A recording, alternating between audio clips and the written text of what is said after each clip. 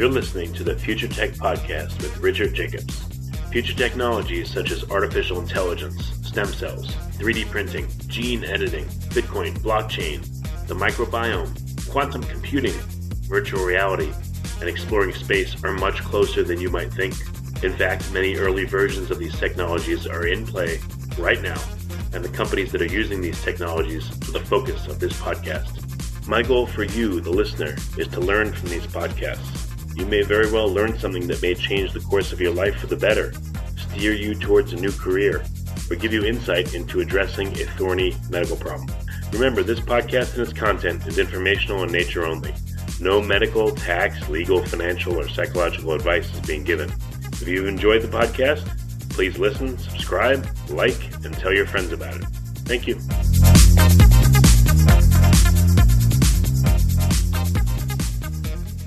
Hello, this is Richard Jacobs with the Future Tech and Future Tech Health podcast, and I have Jack Rubenstein. He's an associate professor of medicine at the University of Cincinnati. He's a cardiologist and affiliated with multiple hospitals in the area, including Cincinnati Veterans Affairs Medical Center and University of Cincinnati Medical Center. And we're going to be talking about Jack's current work and position. So, Jack, thanks for coming. How you doing? I'm happy to be here. Thanks for having me. Yeah, tell me about, I have in my notes, you recently authored a publication called The Perfect Dose. What's the book about, and what was the reason that you wrote it? Great.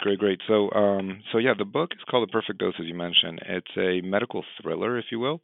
It is centered around a Midwest physician that discovers a new way of treating a common disease, heart failure. So the main character, Michael Mann, is getting grilled by the House Oversight Committee on drug prices because he refuses to sell the drug and the algorithm behind the drug for less than $1 million per patient. So, of course, the Congress people and the representatives are very upset with him. And that's how the book starts. It starts with the conundrum of how much money should we be charging for drugs and who at the end is responsible for the amount of money that we charge for the drugs.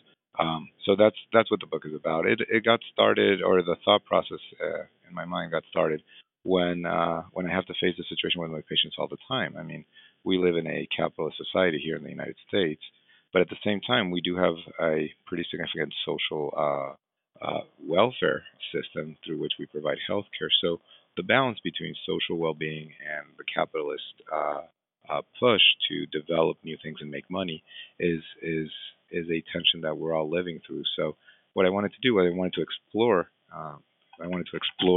the conundrum, but instead of exploring it through an academic paper, I thought it would be much more interesting to explore it through a novel where people can identify with the different characters and prompt a more open conversation about the pluses and the minuses of our current healthcare system. What's it like for your patients? I mean, what is the cost per month for various drugs? What's the range? Correct, right? So it could be anything from literally pennies, right? Certain drugs are generic, and it could be literally pennies or downright free, depending on what kind of insurance they have, depending on what kind of medications we're talking about. But as we've seen in the media lately, the price could go up to tens or hundreds of thousands of dollars, depending on the type of drug.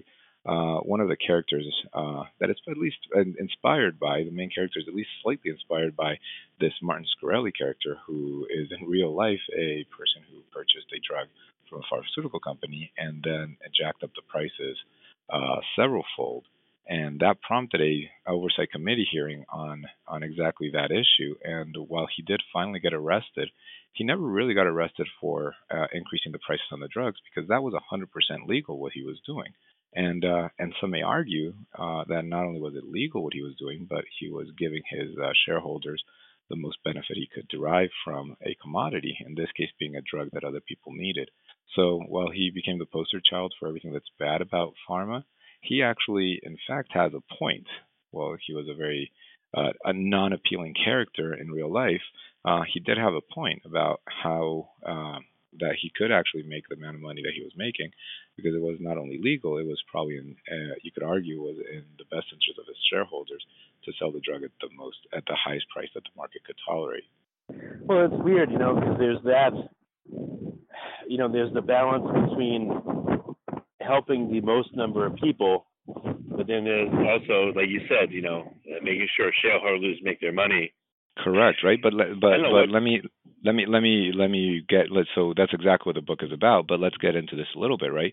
Where is it written though that we have a responsibility to help the most amount of people?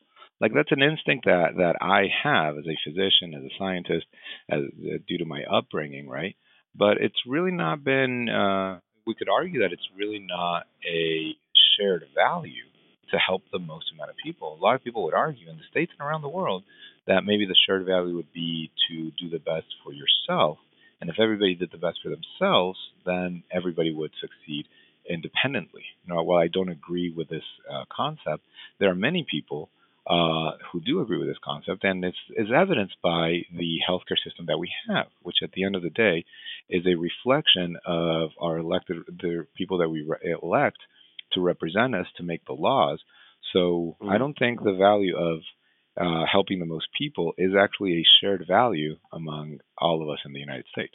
Hey, it's weird. It's very true. I mean, just because it's a medicine, I could say, well, it should be a public good because it helps people. But then why Right? can't you say that about any other product and say, oh, you should charge only the bare minimum and make no money on it? And Correct. Right? And there's this then balance too. Like people rail against pharma. Oh, they charge they make billions. Well, they spend billions to try to find drugs and stuff too. So it's hard to figure out where things should lie. correct. So this is why I wrote the novel, to try to get into these details instead of this black and white thing that we tend to be stuck in by following the media. But let me add another twist to this, right? A lot of the drugs that pharma actually pursues and sells for a lot of money actually come from academia, right? And academia is funded in large part by the NIH. So the academia is funded by us, the taxpayers who pay money into the NIH, who then send money into academic medical centers to discover new things. And then here's the kicker, and this is absolutely 100% real. This is the part that's real in the book.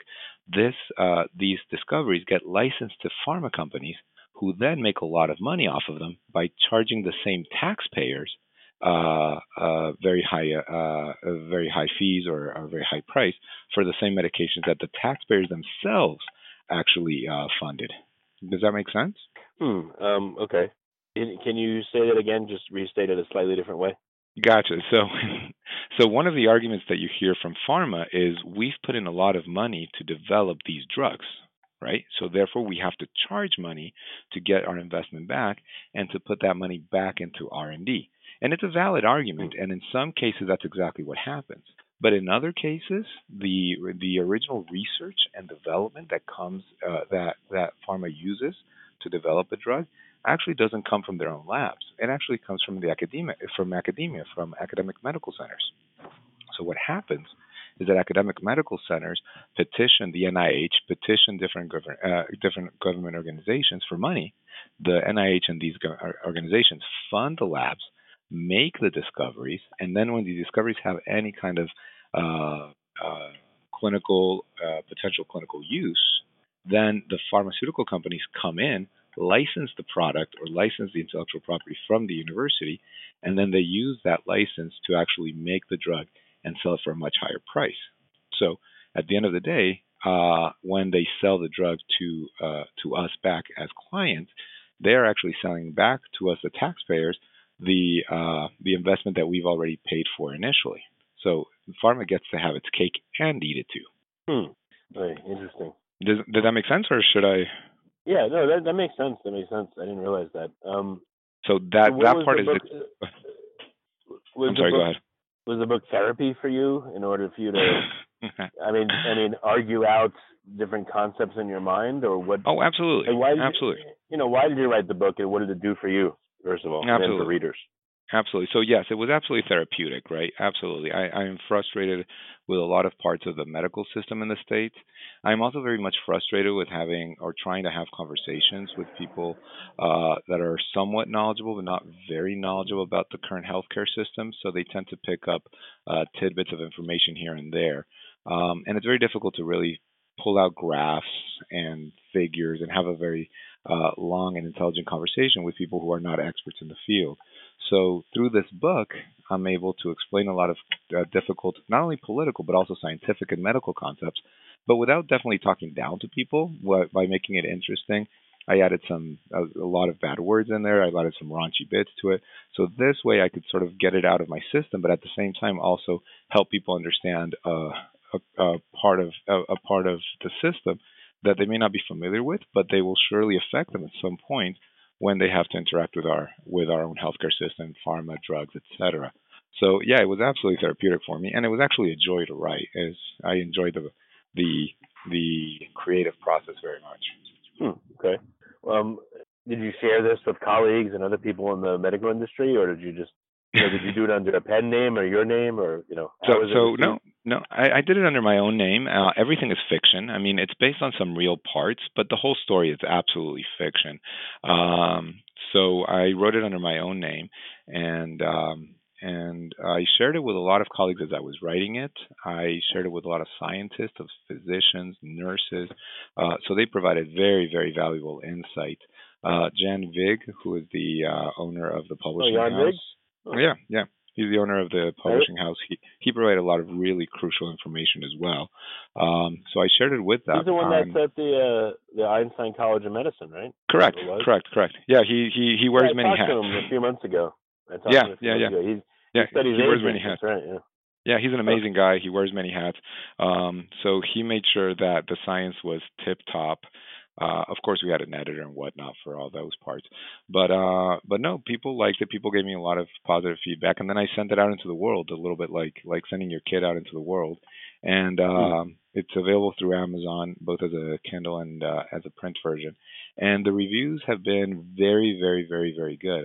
I've heard from scientists, from doctors, from nurses, from lay people, and almost all the reviews have been very, very positive. So it's been very well received, and I'm happy slash humbled by the warm reception that it's gotten. Maybe you'll be the next Atul Gawande, medical writer. So honestly, I was more inspired, and I actually reached out to this author. I was more inspired by Samuel Shem. He wrote a book called The House of God, which is sort of a cult classic. Actually, it's not sort of; it's an absolute cult classic within the medical field. It was written back, I want to say, in the 1970s. I may be wrong, but it really set the standard for what medical writing should be from a fiction perspective. And I reached out to him. I sent him an email. He emailed me back very nicely. He has not read the book, so I'm hoping one of these days he will read it. But if anything, it was inspired by The House of God by Samuel Shaw. Yeah, my wife loves all these medical shows. So I think I'm going to get her a copy of your book. I think she'll like it. Yeah, absolutely. So you could argue that a lot of the medical shows are written and their characters are based on the characters that the House of God presented to us back 30, 40 years ago. Almost all the characters that are on the TV shows and whatnot are based on that. But the medical field has changed a lot. The characters are now different. The interactions at the hospital level between the attending physicians and the resident physicians has clearly changed along with the times. So this book, I think, really reflects what's happening now, this day and age, as it pertains to the workings of the hospital, the workings of the scientists, how things go back and forth now, which are, I think, significantly different from 30, 40 years ago when The House of God was initially written. So maybe we can use it as a new sort of standard going forward. Do you give the book to your patients? I do not. I'm purposely not giving the book away because I've never read a book that somebody has given me. I always read books that I purchase with my own money. I have recommended it though to a few patients, and I've gotten some pretty good feedback from them as well. There's several clinical cases going on. So if you're a patient and want to know what their doctor is feeling as he's talking to you, so there's a lot of behind the scenes scenes in the book. So that they've appreciated having an insight into what's happening after the doctor leaves the room. Oh, they don't just think they're playing Angry Birds or something, or Exactly. No, there's a lot of background, right? And there's also a lot of personal background, right? What do doctors feel when a patient gets sick, when a patient does well, when a patient doesn't do well? And it also speaks to the scientist, right? The character is a physician and a scientist. So it also speaks to how difficult it is to bring scientific findings to the bedside and all of the obstacles that have to be overcome, including political, financial, personal. I mean, it's a very long process. But I try to keep it very light and entertaining throughout. People have called it a page turner, which makes me super happy. Well, tell me about some of these insights. So, what you don't have to give away the whole book, but what are some of the insights? What do doctors think, or what are some of the difficulties in being one? Like, what's the mindset you've had with certain patients, and how did Gotcha. it affect you? Gotcha. So for example, as a doctor in an academic center, you're constantly not only taking care of patients, which you are, of course, but you're also taking care of the residents, the resident physicians who are in training, right? So you have to be very cognizant of what the resident doctors know and what they don't know, and how do you give feedback in real time, particularly when like a patient is very sick and you have to explain to another doctor why they did something right or why they did something wrong, right? So the doctor has to be very much thinking about what the other doctors are thinking, what the nurses are thinking, what the patient is thinking. Also, family members. So there's family members play an important role in this book. So the book takes into account very much how the back and forwards between the physician and the family result or change the outcome of the patient. So I give a lot of separate insights into that. But again, it's as you read the book along, it's not spelled out in so many words. You just get the feel for what's happening behind the scenes. Well, again, without saying who the patient is or anything, what are some anecdotes? What are some patient interactions that really have stuck out in your mind? Maybe that led to you writing the book, that affected you. It doesn't have to be bad. It could be good. No, absolutely. No, I'm happy to share. So, one of the things that inspired this book is I've been working on repurposing a drug for the treatment of heart failure. So that is clearly the inspiration for the book. I've been working on for about 10 years now. There's a drug called probenecid. It's an old drug. It's been around for 60, 70 years, and it's been used to treat gout mostly, like when your big toe gets inflamed. My lab has some really interesting findings that it can actually be used to treat people with heart failure. So since the drug is very safe, we've had a lot of back and forth with patients, whether we can give it to them, right? And the answer is usually we can, by law anyway, as long as the drug is FDA approved, we can go off label, and we do so all the time. And occasionally we and the people around the country have read of our work, and occasionally have gone off label, of course with the appropriate permissions and whatnot, to see if they can take care of their patients with an off-label use of an old drug. So that clearly educated a lot of what the book is about. But for reasons of making it fiction and for reasons that the plot will clarify, we had to add more context to this and not just make it a single drug that we're repurposing. But the information that I've gotten and the back and forth that I've had with the FDA, with private industry, with venture capital firms, really educated how I explain this process in the book. So if you're interested about knowing how to repurpose drugs, and how, in my opinion, I think repurposing drugs has a lot of potential in the future, then you can read all about it in the book. Yeah, because I was just going to ask you about that, actually. I think that'd be a great area because these drugs, at the very least, they've shown no horrific side effects, and they've passed the clinical trial stage and all that. And they're helping with one thing, so it would be a much faster process to piggyback on that if they're able to be used for other off-label purposes.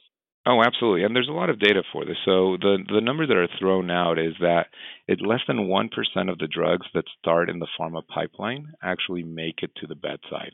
And I've spoken with a lot of people from pharma, and the number is probably closer to like 0.5%. And the time it takes is about 20 years. So it's an incredible time frame that's required to get a new drug from idea to the bedside. When you're looking at drugs that have been repurposed, the number goes down to about 10 or 14 years, which is right smack in the middle of where we are right now. And the price is significantly lower since there's a lot of options and there's a lot of regulatory options that can be used in order to harness the power of the history of this drug and the safety of the drug in order to be quicker to the bedside. So that's something that people have taken advantage of in the past, and that's something that I'm trying to use to our advantage to get this drug to the bedside. Also, too, I mean, you'd have, if you can get it, vast amounts of data of different people using it, the side effects. Absolutely. And if you discover off-label uses, that would probably inform you about the drug's mechanism if it's not clear in the first place. Correct. Absolutely. So helps this, but affects that. Huh. Okay. Maybe that means it's interacting in this pathway that we didn't know about. That's exactly right. So that's how we came across it. We actually came across this by serendipity. We were just lucked into it. But exactly what you're describing, right? So there's been many, many studies that have shown its safety, and actually a couple of studies that have actually by accident at least alluded to the fact that it can work on the heart, even though the authors at that point didn't recognize what they were looking at. So drug repurposing has a lot of potential, I think, and it's ripe to be exploited now that we have all these huge databases and all these ways of querying data that we didn't before. So I think drug repurposing has a lot of potential. So how else has it affected you to write this book? I mean, like you said, or I said, and then you said Mhm. it was therapeutic for you. But what's different nowadays about you and about the way you do things now that the book's Oh, done? absolutely. So when I read novels, right, it gives you an insight into how other people are thinking, right? It's I think people that read novels are closer in touch with other people and their feelings, right? Because you can get behind the scenes a little bit, you can feel sort of what other people are feeling. So I had sort of that effect, but on steroids.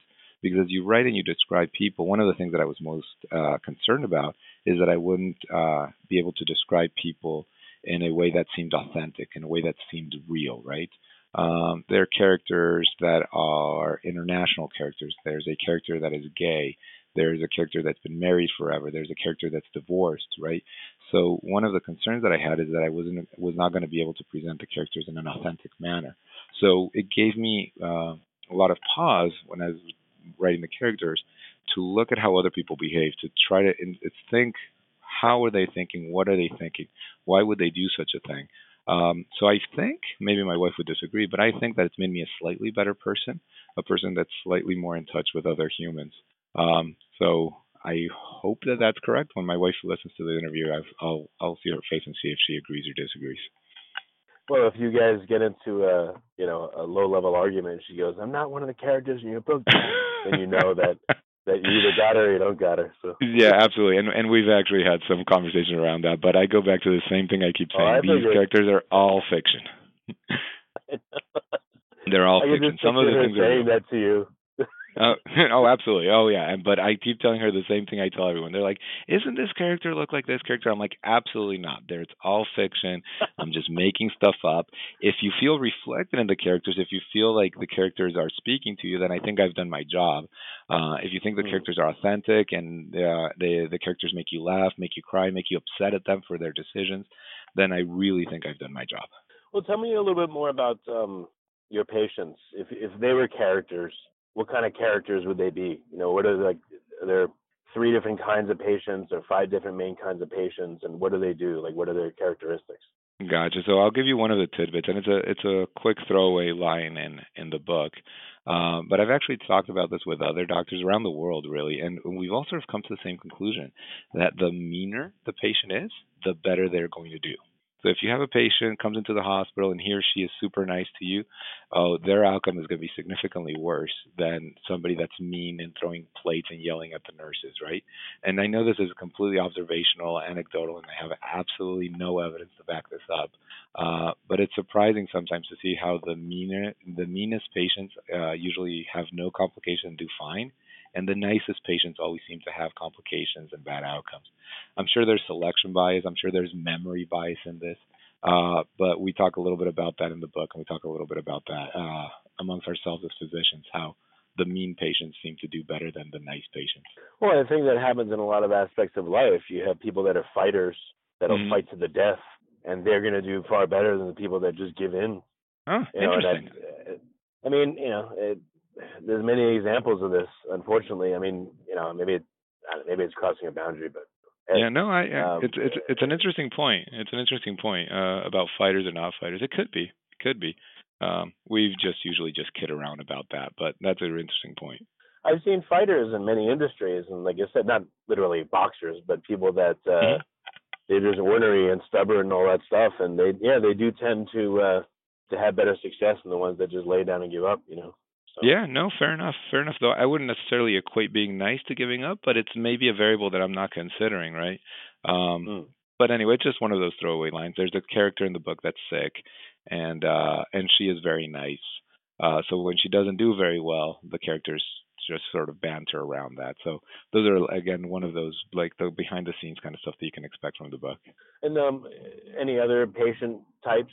Are there ones that like question you to death, or are there ones that just say, "Okay, doc, sounds great," and they do whatever you say, or like what other personality types do you run into? Absolutely. So you definitely have the patients that are very happy to see you and will follow whatever you say. One of the characters in the book actually is very wealthy and plays into the storyline.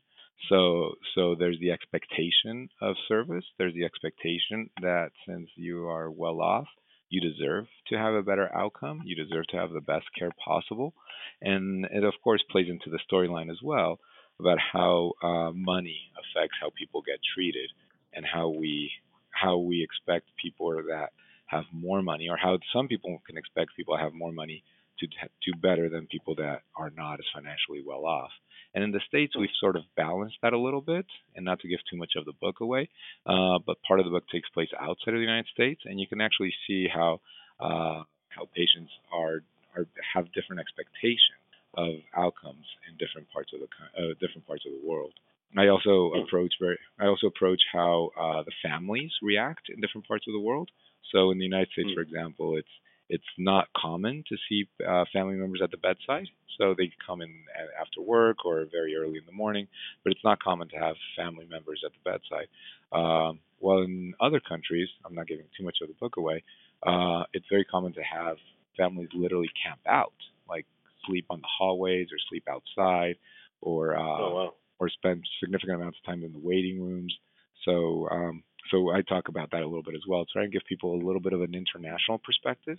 Because while the book does focus on the issues in the United States, if we have perspective of other countries, then it lets us see things in a slightly different light. Okay, that's really cool. Yeah, thank you. So, what's it like for you to be a patient?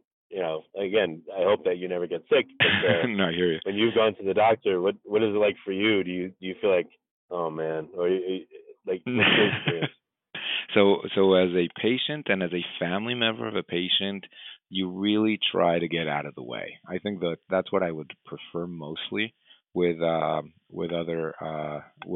doctors. Whenever I'm taking care of other doctors, we all sort of know that we're nervous about taking care of another doctor. So what I try to do is I try to stay out of the way as much as humanly possible, either with myself or with family members. I may chime in a little bit. I may sort of translate a little bit. Occasionally, you may go behind the scenes and say, "Do you really mean this? Do you really mean that?" But by and large, we try to stay as quiet and as out of the way as humanly possible, because you don't want to have that added pressure on the physician who's taking care of you or your family members. So that's what I try to do, and most of the times when I take care of fellow physicians, that's what they try to do, and I think it's what we most appreciate. Just chiming in as needed, but trying to stay in the background as much as possible. Well, what about with yourself or family? If there's any medical problems, do you go into like figuring it out mode, or do you say go to a doctor and let them figure it out? You step aside that way too. So my kids got very upset with me because every time they have something wrong with them, I'll tell them that whatever is wrong with them will fall off and will grow back, and they do not take me horribly seriously. And the reason I do this is A, to make a joke, of course, and just to keep it light, but B, because I try not to play doctor very much. If it's something minor, I can always get away with that.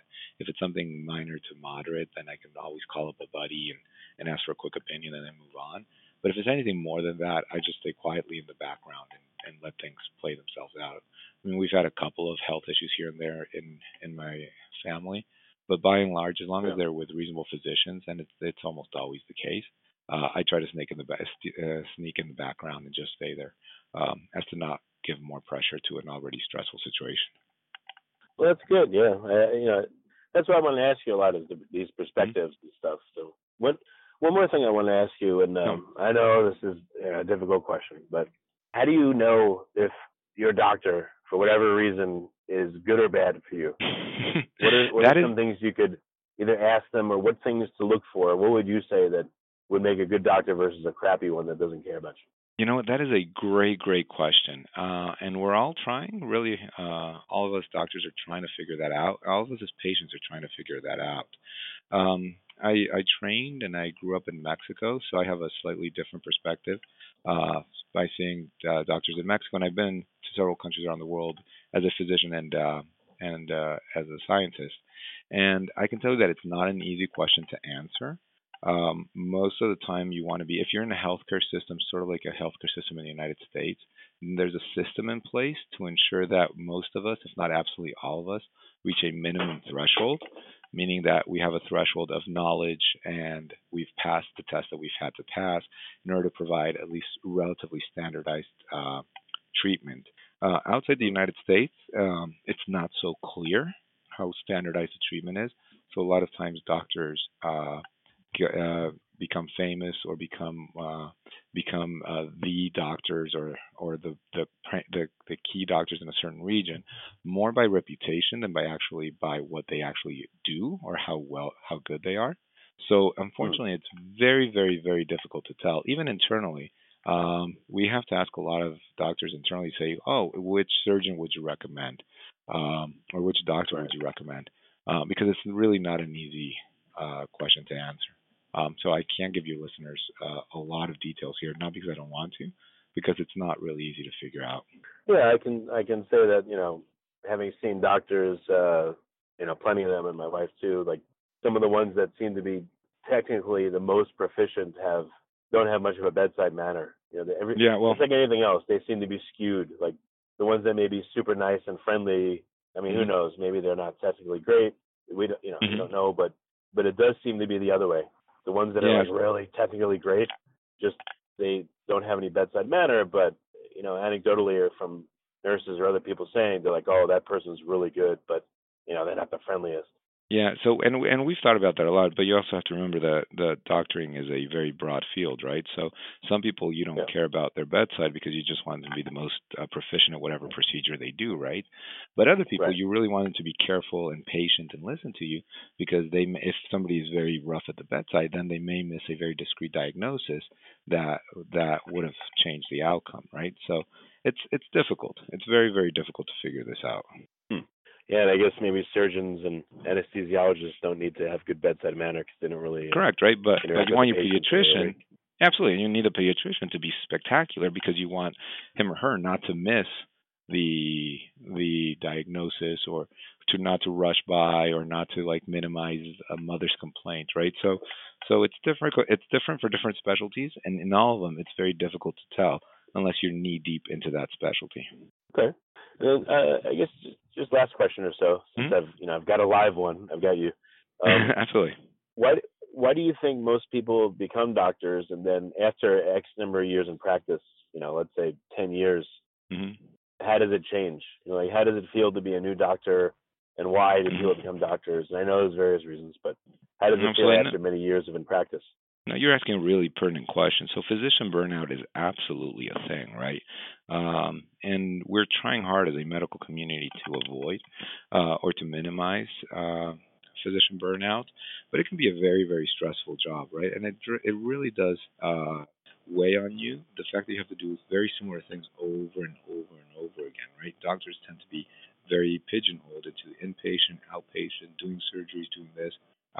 So it tends to be very, very difficult to keep a good attitude throughout years and years of practice. So some doctors change careers. They go into private industry. Others, like me, we decide to write a book to get our heads out of the certain spot where we're at. So it definitely does weigh on people, and medical community is very much recognizing that physician suicide is a real thing, that physician burnout is a real thing, and we're all very much aware of this. Is there a way of fixing it? I don't know if there's a clear fix all around, but it's definitely something that we're all very very much aware of. Well, why is there burnout and why is there suicide in the physician profession? Is it because they can't help many people and a lot of people just are going to die no matter what they do, or what's the reason you think? I think I don't want to give you a wishy-washy answer, but I think it's very much multifactorial. So there's the workload, that's for sure. There's the increasing amount of paperwork that is needed with decreased face-to-face time with patients. There is the increased demand for turning in RVUs, relative value units, which is basically how we get paid, or a lot of us get paid. There's a lot of pressure for these peer-to-peer phone calls, which have us doctors interacting with doctors that are hired by industry to try to decrease the cost of certain procedures or try to decrease the amount of procedures that we order. So all of this all of this adds up. And again, it may be terrible, it may not be terrible, right? Because at the end of the day, we have a healthcare system that is a mishmash of capitalist and socialist, right? So there's competing demands on both sides. So the industry, the farm industry, the insurance industry, it is in their best interest to make money. I mean, they make no bones about it, right? So if they can convince us not to order a test, or if they can convince us not to do a certain procedure, then that's in their best interest, right? So they have a job to play, or in the process, right? We may not like it necessarily, but again, going back to the start of the conversation and the start of the book, this is the kind of healthcare system that we as a country have decided works for us, because this is the elected officials that are making the rules. If we don't like this, then it's up to us to change the elected officials to push it in one direction or the other. But at the end of the day, we are responsible. We citizens of this country are responsible for our healthcare system, including the good parts, the bad parts, and the frankly painful parts. Interesting. Well, I guess it's like what they say about capitalism. It's the worst system except for every other system. So it's probably the same thing with the medical system, Well, yes and no. Yes and no. I'll give you a little bit of pushback here, right? So we have many countries around the world that have experimented with many different types of healthcare systems, right? And we have chosen this particular mishmash of capitalist and socialist for our own healthcare system that works in a lot of different levels. There's absolutely a lot of good things about our system, right? But there's also a lot of bad things about our system. So only if we understand these issues, only if we elect the people that are consistent with what we want the country to look like, only then will we have a healthcare system that is more consistent with where we think it should be. And if we think it's fine as it is, then we should keep voting for the same people, because that's what they're going to do. Yeah. I guess the moral of the story is never get sick and never get old. That's what I tell people. And if you know what? If we could, things, you're good. If we could, that would be great. But I guess the moral of the story that I would take from this is the more we know, the better decisions we can make. Sure. Yeah. Well, very good. Well, it's been a really great call with you. And, a lot of times I get into the technical and scientific and medical aspects, but this other perspective is super important. So I'm glad we talked about this. And, so say the name of your book again and where people can get it. And I definitely am, like I said, I'm getting a copy for my wife and probably for myself too. But sounds like a really great book. So where can people get it? Great, thank you. So the name of the book is The Perfect Dose, and probably the easiest way of finding it is through Amazon, where it's available on Kindle and also paper version. All right, well, very good. Well, Jack, thanks for coming on and all your knowledge. Thank you. I appreciate it. No, thank you. That was a lot of fun. I much appreciate it.